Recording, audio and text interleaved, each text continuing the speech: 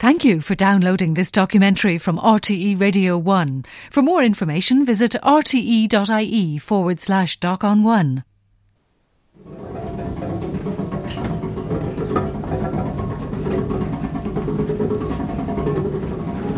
I'd like to welcome everyone to Locke's Distillery Museum. First of all, I'm going to tell you a little bit of history about the museum. Locke's Distillery is believed to be the oldest licensed distillery in the world, and it first obtained its licence in the year 1757. And at that time it was owned by a man called Matthew McManus. Now, the first John Locke didn't take over until 1843, and 3 generations of the Locke family ran the distillery until 1954, when it finally closed down. Now, our first stage is our brewing vat, and just around this corner here, if you'd like to take a look, just around the corner and to the left, you can see a very large wooden container. Now, what happened here, water was taken from the river outside, pumped into each vat, and then had to be heated using steam. And the steam was coming from a boiler, which is now the rest of it. It was heavy work now in Locke's that time. And my husband went into it and he was 45 years in it. First he went in as, he used to go in and milk cows, and then he got into the distillery. And he stayed in it then, he was 45 years in it. And it was tough work now. It was hard even in them early days to keep even shirts on him, because he was sweating, turning grains and beating backs. And you see the heat of the grains, they were in their bare feet, turning them. And then you see to be sweating. And it said to me, pegging another old shirt or two, because it'll be soaking wet in an hour. So they had to stick it in their bare feet. And then there was the far side of the road, what they called the vats. And it was like porridge boiling over. And the night that they'd be working, he'd be called on. And he'd have to have a whip. And he'd be whipping this all night long to keep it from boiling over, without a break. There's nothing easy about work that time. Now, along here we have the 3 millstones, and they were used to grind the grains down. And the grains used were the barley, the wheat and the rye, and they were stored above in this loft overhead. They were passed from the loft through a chute, just like the one at the end, and they would then pass through the centre of each millstone and come out grounded along the sides here, or along the edge. Now, the top stone was powered by the water wheel outside in those days, and it was said to spin 115 times per minute. Alright? So once the grain was grounded in between the stones here, it came out here, and the workers pushed it down a side chute or a side slit that goes downstairs and comes into contact with this conveyor belt behind, goes into the pocket on the left-hand side, and travelled up along and was turned over to this long grey pipe or container above our heads, bringing it across to our next stage known as the mash tuns. And we'll head over there in a moment. Now, after 20 tonne of grain passed through each of the millstones here, the surface in between had to be roughened up, because with a smooth surface it wouldn't do the proper job. So what they would do, they would get an instrument they call a mill pick, and they would chip away at the surface like this, so they got it nice and rough again, okay? And they might have to do that several times a day, depending on the production levels in those times. Now, in those days, how they qualified or classed the worker as qualified for a job of this type was by the amount of scars they had in their arms. If they had a lot of scars, they were qualified for a job of this type. If not, they weren't put here at this area, alright? They were moved to another area. So it's kind of cruel times in those days for the workers. Tough, but the look was he was a strong man. You know, he didn't ever give in to... He never wanted to be idle. Work never troubled my father. He was never a man to be idle at all.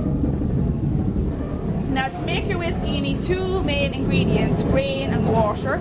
The water came from the River Brosna, which flows alongside the building here, and the grain would come from the local farmers around the area of Kilbeggan in those days. Just around this corner... It was a great industry.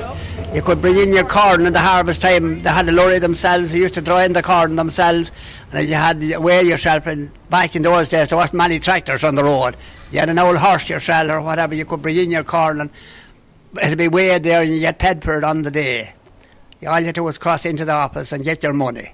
I brought corn into it with a horse and cart myself, to be honest with you. And I'll tell you, when you get a few bob there, a pound there for your corn that day, it was great to get, you know what I mean? There's no such thing as waiting for your money. All you had to do was cross into the office and get your money. The man was there. There was a man there, the name of Tommy Coffey. He was a boss man. There was another man, the name of Joe Cooney there. He was another boss man. There were the 2 principal men that was running it in those days. Everything was booming in Kilbeggan in those days. And there was, during the war time especially, you could bring in turf or timber. There was a big furnace inside the gateway, and there was a man there, he was keeping the furnace going all the time with timber and logs and turf and so on. And if you had to old timber on your bit of land or that, you could cut it up and bring it in an ass or pony or whatever you had. As you go in on the weighbridge and you had weighed and get your money coming back. Here we have the two mash tuns, or giant food mixers. They're both made of iron, and they both have a perforated false floor, tiles floor. And that means it can allow liquid to nice and slowly seep through the floor because of the way it's made. And the liquid in this case was the hot water from the 3 brewing vats around the corner. And once this had collected, it was allowed to cool for a little while. And once it reached a suitable temperature, they would then allow the grounded grain to pass through the sacking chute overhead. The machinery would start up, which was also powered by the water wheel, and the water and grain mixed together for 3 to 4 hours. Now, during the time while it was mixing, sugars were produced from the grains, making a very sugary liquid, which they called worts. It's kind of like porridge breakfast, very mushy stuff. So once they got in the worts, the machinery was stopped, the grain would sink to the bottom because it was no longer needed, and the worts was drained through a side slit on either side here. You have one on this side and one on the far side there. And that will go down below by a pipe to a container underneath known as the underbacks. And we'll go down there in one moment. Now the grain that sank to the bottom, this was taken out, placed in sacks, and then sold to the farmers in the local area as good quality animal feed for the cattle and pigs in the farms. So to try to use up everything as much as possible, alright? Now we're going to head down the stairs here behind us to the underbacks. I can remember quite clearly the horse and carts queuing from the top of the hill right down to the Clara corner waiting to get the grains, which was the residue of the barley after the whisky was made, and I've seen them leaving their carts there on a Sunday night and coming back at 7 o'clock the next morning. What I used to remember about it, when they'd be bringing out a wash, that the whisky would be there fermenting, and then they'd take out the grain out of it. And that morning we'd be going down to school. Both sides of the street, from the square down to the distillery and down further, it'll be full of ass and cars, horses and cars, people drawing the grains. And the grains was for feeding the pigs and feeding the horses. And there'd be an odd big lorry in it, because there'd be somebody with horses, race horses or whatever, getting the grains. The grains was the great woeful feed, seemingly, and they used to mix something else through them. And all the grains were going out to the farmers, and asses and cows, or no, asses and horses' cars would be down there waiting for the loads of grain for bring home to their stock. Back before my time, they would say about the carts lined up on the streets early morning with the grain going in, and then there was always the smell of the grains, you know, it would be prevalent in the whole area, the smell of the grains. And the farmers would come in then and collect the grain, and it was a very good feed for animals after the brewing. When the barley would have to be left down, it would take maybe 2 or 3 days before grains would be produced, probably about 3 times a week, mostly on Monday morning after the weekend brewing from Friday and that. The grains were in very, very deep vats and had to be thrown up onto a platform and then thrown down again, so that the horses' carts and that, it could be thrown directly into the horse and carts from what was known as the grain holes. And the steam would come up from the grain when you were passing by, you know. There would be men in the little grain place to the left, which is now the bar down there. And that was the grain store, and there'd be men in there working, and the steam would be coming out, you know, and the smell was really nice, you know. My father worked 30 years at least. He was on he used to throw out the grains for making the whisky. The barley that was used to make the whisky, the grains that was left after being used, and the people used to come and feed pigs with it and all that type of stuff. They used to queue up along the road there. They had to stand down in this big vat, a huge big vat, and all they could have on them was their underpants, because it was so hot. It was boiling. The water was boiling. You see, the grains, the barley, was it?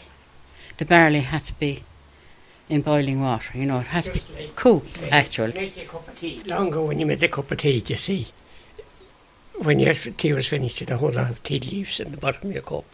And it's something in that line. The grains, they were very hot. They were boiling, actually, and they had to throw out the grains out on there was a big board to throw it out on. And the people used to come on a Sunday night and leave their cars, horse and carts, and to be ready waiting for them then on Monday morning for the grains, for the cattle, and just to feed pigs and everything with them. The large pipe along the right here goes up, over, down the centre, heating the water right through to the top. Now, in those days in Ireland, there was no such thing as hot running water in people's homes or workers' homes. And because there was nice, ready supply of hot water here, they would take advantage of it from time to time. So after a long, hard day's work, what they were supposed to have done, they would go up the little stairs, jump into the vat, and have a very nice bath. And I was supposed to add a lovely taste to Loch's whiskey in those times, okay? So I can leave it to your own imagination what might have been in it. Turn you off whiskey for life. It was dirty work. The dust of the barley or wheat, whatever they'd be using, it was very dusty. And it'd be covered in this white stuff. It was like flour. Well, it wouldn't be as white as flour now, but it was like that. It was the river. There was no bathrooms at that time. And he used to have to go down to the river to wash himself, to go for a swim, actually. That was the only water we had at that time. Cold water bath. They used to have a barrel at the back of the house with rainwater. That's where they used to wash themselves as well. And they'd be going out to work in the morning. That was the only water we had around the house, in the barrels. And they'd wash themselves in the rainwater.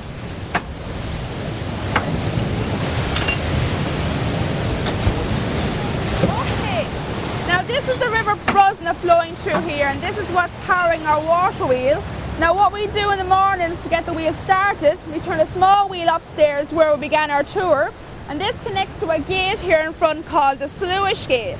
As we turn the wheel upstairs, the Sluice Gate opens up, allows water to flow through. It drops about 3 feet down, lands on the paddles, and the weight of the water landing on them forces them to go underneath, causing the water wheel to go round and round.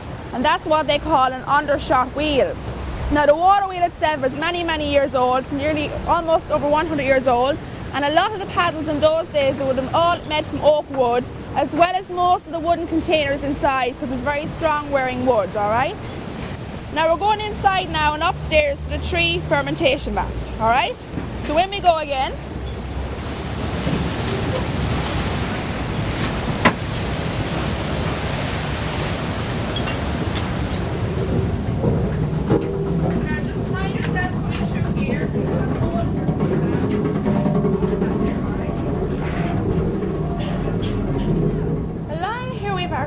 fermentation vats. They're about 9 metres in height or 28 feet.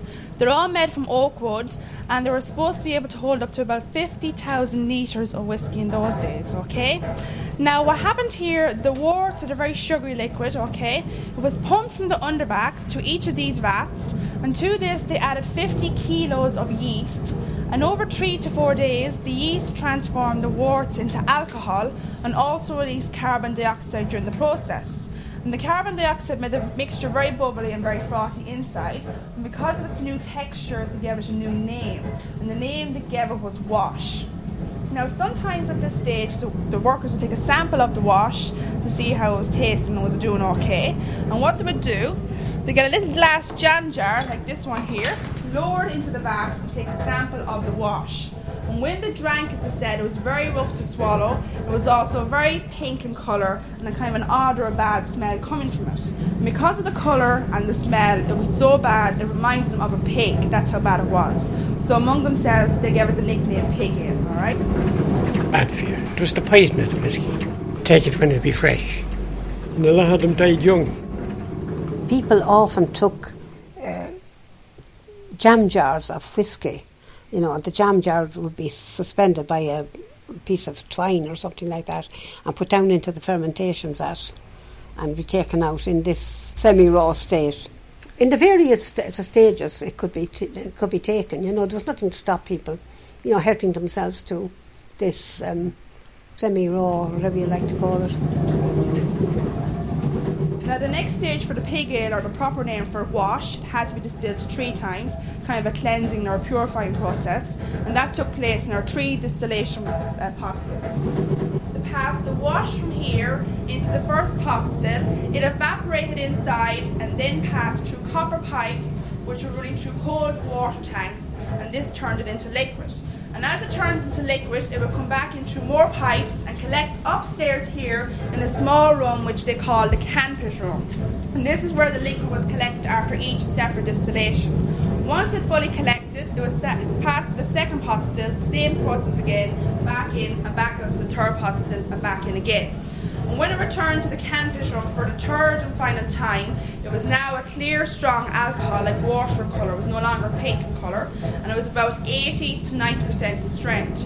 Very like a good Irish poachine or like moonshine in America, and they now called it first shot whiskey. Now during the process outside, there was plenty of first shot whiskey to be got in those days.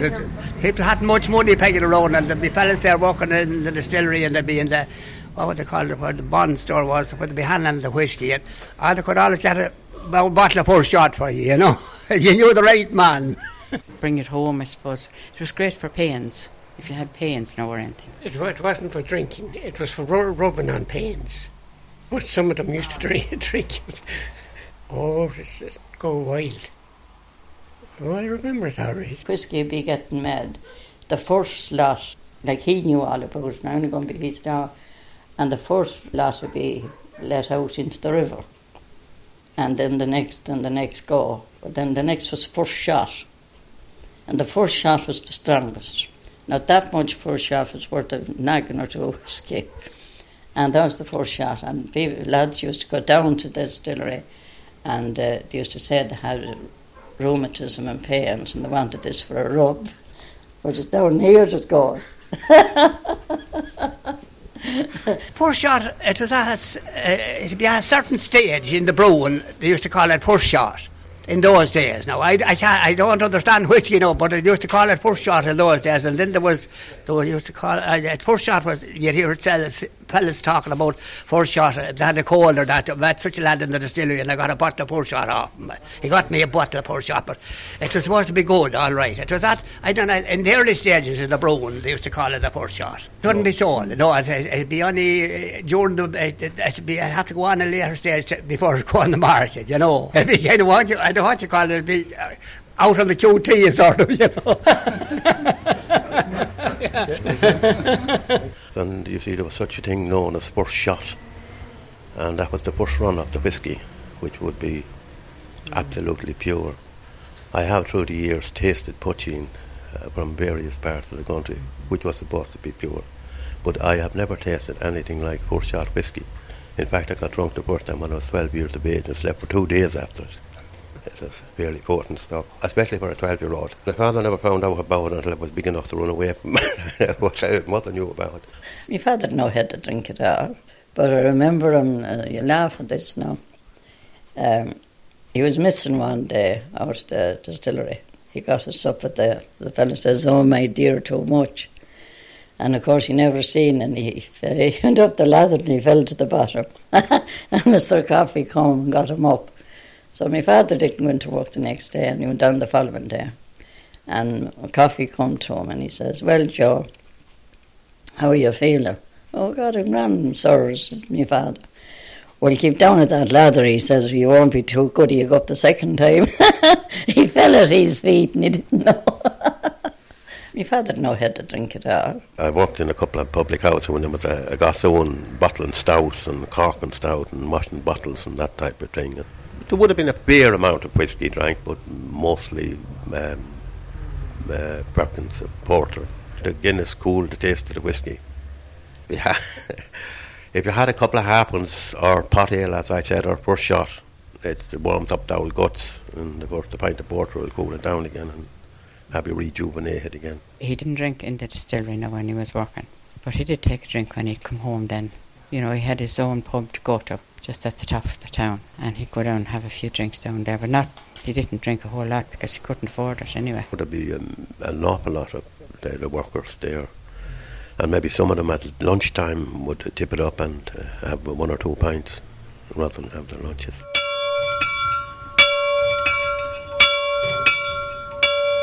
This is the old factory bell here in Lock's Distillery.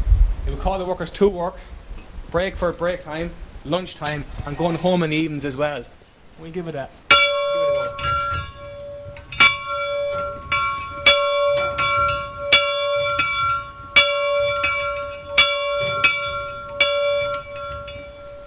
Still working after 250 years. My memory of the bell now goes back when I was going to school as a child, you know, and you heard the Lock's bell going at 6, and going back to school at 1 o'clock, it was, did the Lock's bell go yet? Run, get back before the Lock's bell went, and you were back in time. You know, that's a memory I have of the bell, but it was very much part of our childhood years, the Lock's bell.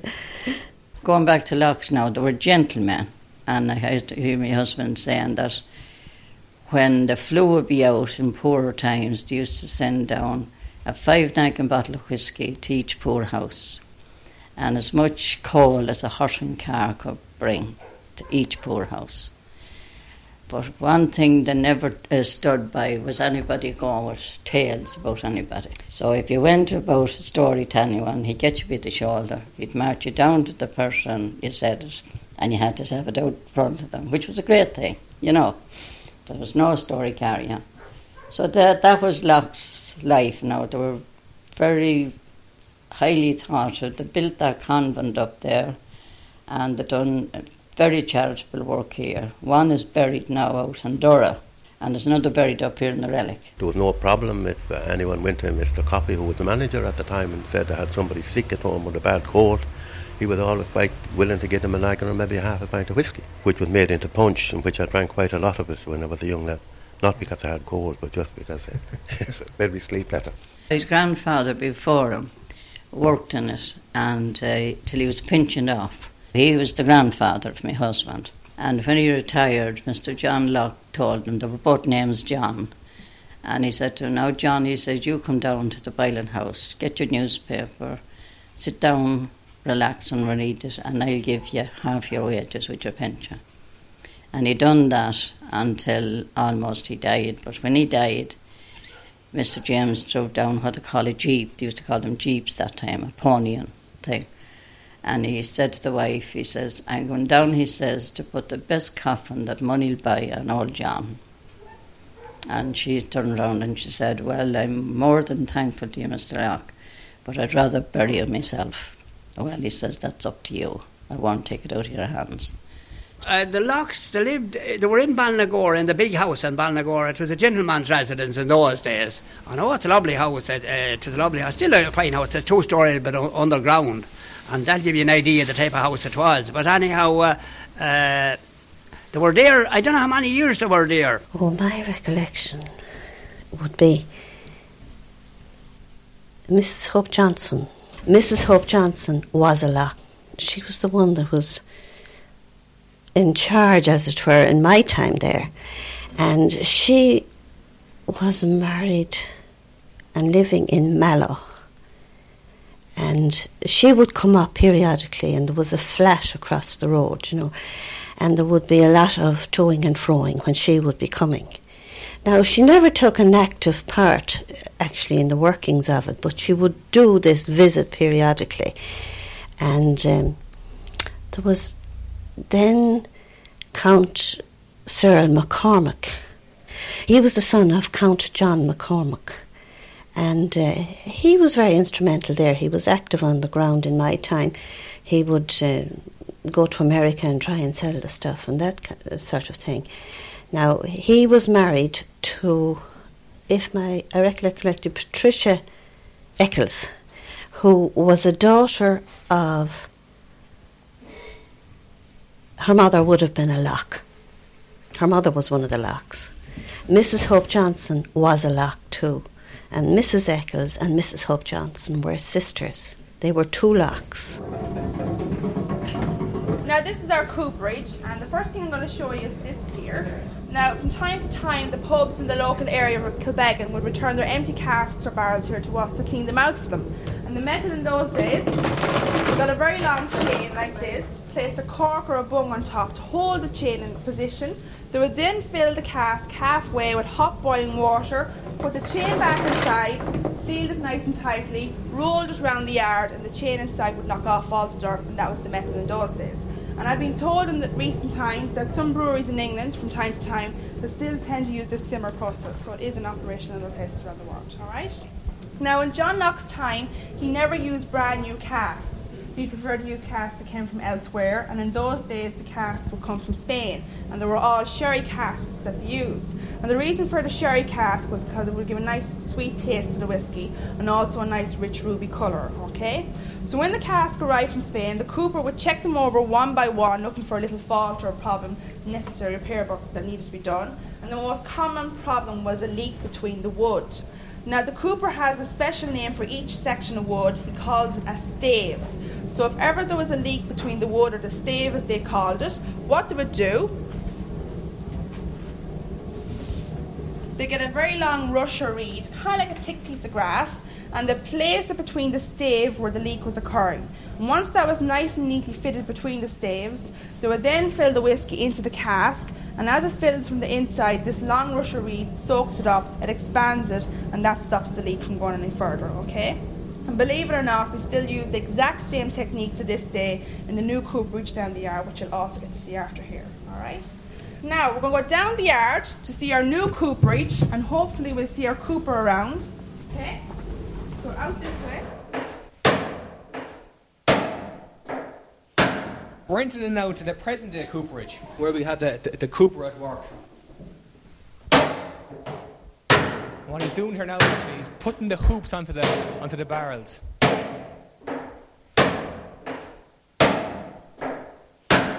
A very, very highly skilled job. And years ago, to when the distillery closed in 1953, before you became a qualified cooper, you had to serve a 10-year apprenticeship before you got your high rated and your qualification papers. It's a lot more shorter today. We're back to 4 years now. We've got steel hoops there, and some of them are maybe 4 or 5 years old, the barrels that come in, and they're rusty, as you can see there, and we might have to change them or just tighten them up, the slaves on it so it doesn't leak, and just basically tighten them up, and if it needs to be, we have to put in reeds into it just to soak up some of the whiskey or whatever may be leaking out of it. There's another cooper here with me, and I'm kind of picking up off him as he's shown me as I go along, and just learn the trade off him now. First thing you do now is replace any cracked slaves in it. So that means driving off all the hoops first, and picking out the bad timber over it, and replacing it with more slaves. And then you just drive back on the hoops and water test, put air pressure in it and water in it, and if it's leaking, go back at it again until you get it right. Normally you just fill it and just leave it for a length of time and see if the water level goes down now. There was coopers, and there was an awful lot of people employed. A whitesmith does metal. My grandfather was one, a metal worker. They had work in metal, that had the metal, melt the metal and make whatever they do, and the blacksmith hadn't. He just heat iron and could turn it into whatever. And there was coopers, and there was an awful lot of people employed. And it wasn't just for Kilbeggan. It was for probably half of Westmead and a good bit of Offaly, Clara and Tullamore and Dora Tullamore all around, you know. And the people at Thurles Pass never was cutting turf the whole summer, and they were drawing it in there, and they were getting £0.5 a load, and timber and everything, and kept the farmers going and kept everybody going, especially during the war years. I can only go back to about 1940, maybe thereabouts, but it kept nearly all this area going. It did. Yeah. Your people used to make the socks. My grandfather used to, he was the whitesmith, but he used to do, a whitesmith does metal, and he does brass as well. So he'd be making the brass bushings for the machinery. Yeah. You know the bushing that you put the thing that the shaft goes round on. Yes. And be iron, and you'd have brass there, and it'd be going round. You keep it. You know, he used to get a right few bob around the Christmas. And when I'd say a right few bob now, we got a tenner for a year's work.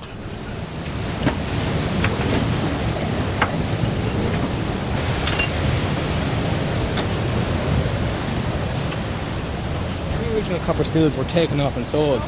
But we've been very lucky here in Kilmagan, as in they are the original stills we see in front of us here from Tullamore Dew, the Tullamore Dew distillery. And between the three copper stills here, there's around 40 tonnes of copper between the three of them. And this is how they were worked.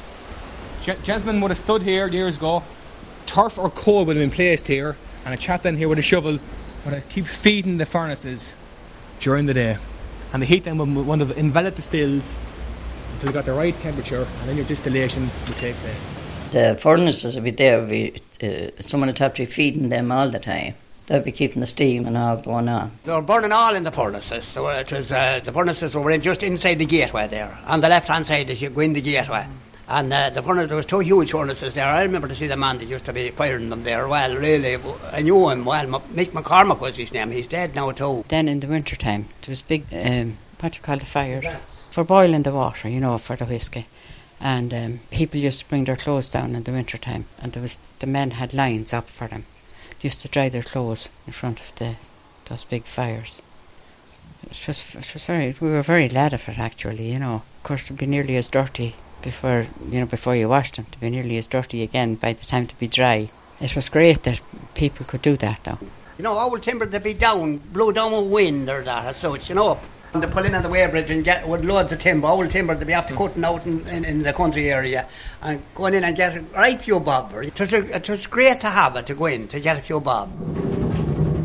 And 3 generations of the Locke family ran the distillery until 1954 when it finally closed down.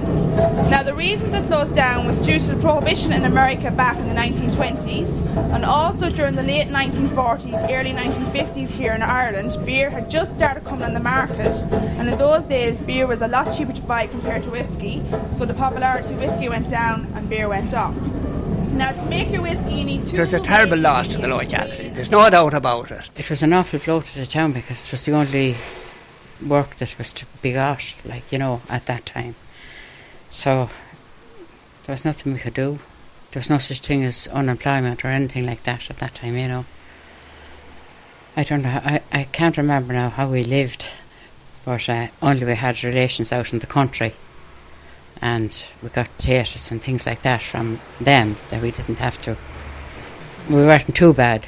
We were better than some of the people that were working in it, you know. The receiver came in and it was a case of moving on. I moved on to a better job. Well, some of them got jobs up and down on the county with the Westmeath County Council, and more of them worked on a bit of work with farmers and that. There wasn't much work in those days, as you probably know. But it was good to get any sort of a job. The times were so bad, they were sort of satisfied with anything in those days now, really, you know. Times were bad. There wasn't a lot of money pegging around. There was no one pegging money in across the counter not looking at their change. That's for sure. My father worked. He worked with the farmers after that, you know, ploughing and sowing the land. That's all he could get, all the work he could get, you know. He worked with, Mr. Cooney. He was one of the bosses now in the distillery, Joe Cooney. And he went to work for him on the farm. So he worked with him for a good while, until he got sick, I think, actually. It was the biggest loss of all times, I think, round here. And it wasn't actually for the people who were working in it. It was the people bringing in the grain. It was people cutting timber to keep turf, to keep the furnaces going. And then you had blacksmiths and whitesmiths and everybody making money out of it as well. The way it was getting like slack round here now. My own brother, he's dead and gone since, and he was only a young lad, and the farmers made slaves of young lads, and that's no denying. So eventually, anyhow, time went by, some went here, more went there. They're all dead and gone, my family in England. They're all buried in England. All poor people, we'll say, in the town. That's all they had. You know, that was the only place there was work. And they did. A lot of them went to England and everywhere, you know. They had to, because there's nothing here. A lot of young people left and went to England. Actually, my 2 brothers went to England at that time, you know, when it closed down completely. They didn't come back for a year. Well, they came back on holidays like that, but they were in it for about 20 years, I suppose. They came home then and got jobs here at home. They met girlfriends then, of course, got married. When it closed down there was people in Tullamore used to buy the corn as well. There was a place in Tullamore, they called it the Co-op in Tullamore. They used to buy corn. Then there was Ranks had a place in Clara as well. They had a flour mills in Clara in those days too. They used to buy corn too. I wouldn't be stuck for a buyer anyway, that's for sure, yeah, but it was handy for the local people, you know what I mean? It was very handy indeed. It was bad because there was not a lot of people out of work, you know, and he had to get a job in the council. And he worked in the council until he was pensioned. And tough old work it was, because it's not like now they have transport, they have clothes to keep them dry, they have every essential. Their days had nothing. He had to get up on an old bike, ride miles and work hard all day and sit under a ditch with his cup of tea in his hand, and if one neighbour would give it to you, another neighbour wouldn't buy the kettle. A lot of the women in Kilbeggan were absolutely delighted when it closed down, because some of their husbands might be imbibing a little bit too deeply in it. In a way, I suppose it was good that it did close down, because every young fella that went into it went in sober, but they came out drunk. And I suppose it killed a lot of them too. You wouldn't know. It closed down with, I believe, somewhere in the range of maybe £3 million worth of whisky when it closed. Whisky which wasn't matured and ready for the market. It had to wait maybe 4 to 5 years before it could be even sold for blending onto the market.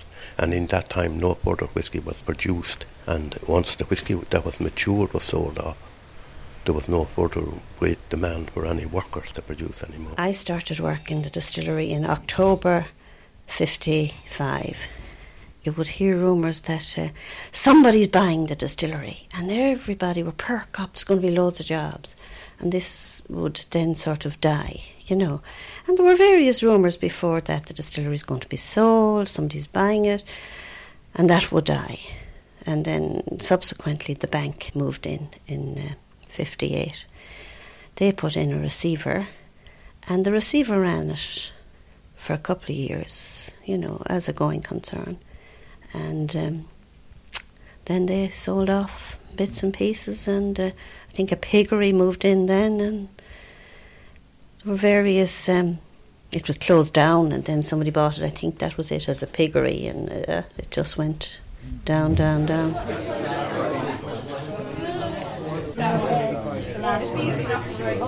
If you want to come up one by one, help yourself to a shot of the whiskey. They're all the same. You're all tasting the Kilbeggan. It's a 6-year-old blend, and they claim it to be very smooth whiskey to drink. They say it's a lady's drink, actually. Alright? So help yourselves. Small one looks better. Just in case. Alright, so help yourselves. I didn't taste Drink it. I didn't taste it. And in Ireland, for cheers, we say sláinte. So sláinte, everyone. Sláinte. You try. I'm from Sydney. I'm having a great time. I've only taken my second day. People really enjoy going through it, hearing the history of it, doing the tour, and it's a great feature to have in the town. We need 2 volunteers from the Shamrocker group to play a little whiskey game. Is there any takers? 1 volunteer, and this lady here, yeah? If you want to come forward, and I'll just get the little whiskey game set up, okay? You both have 3 different Irish whiskies on the tray. One is the Kilbeggan whiskey, which everyone has just tasted. Also on the tray are Connemara and Lochs. Now Connemara should be very easy to spot because it's very like Scotch whiskey, very smoky and very peaty in taste and smell. It's quite distinctive. whereas the other two might be a little bit tricky because they're quite similar. But what you have to remember is the Kilbeggan is supposed to be lighter in colour and slightly lighter in taste than the Lochs will be, whereas the Lochs has a hint of sherry going through, kind of a sweet taste. So what your job is to do is you have to taste all three, smell all three, or look at all three, and find me Kilbeggan whiskey, the one you just tasted a moment ago. I remember it for what it was, and I look at it now and I think with pride with what is going on there now. It's just been the greatest thing for Kilbeggan. And, you know, it's so elevating to go away and you see on a shelf Kilbeggan whiskey, Lochs whiskey. It's marvellous. All right. So have a go and see how you do. You're saying number 3. Okay. We'll just see. No, I'm saying number 2. You're saying number 2. Yeah. Are you sticking with your choice? Yeah. And yourself? Yeah, one Okay. Number 1 on both of the trays is the Connemara, the very smoky one. You can smell it. Yeah, it's very, very Yeah. distinctive, very distinctive. And number 2 on each of the trays is the Lochs, which makes you our winner number 3.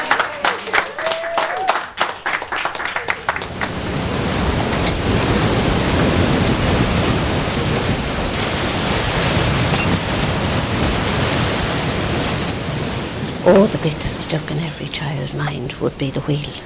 Every child that ever walked up and down at the distillery, the wheel, it would always stop people.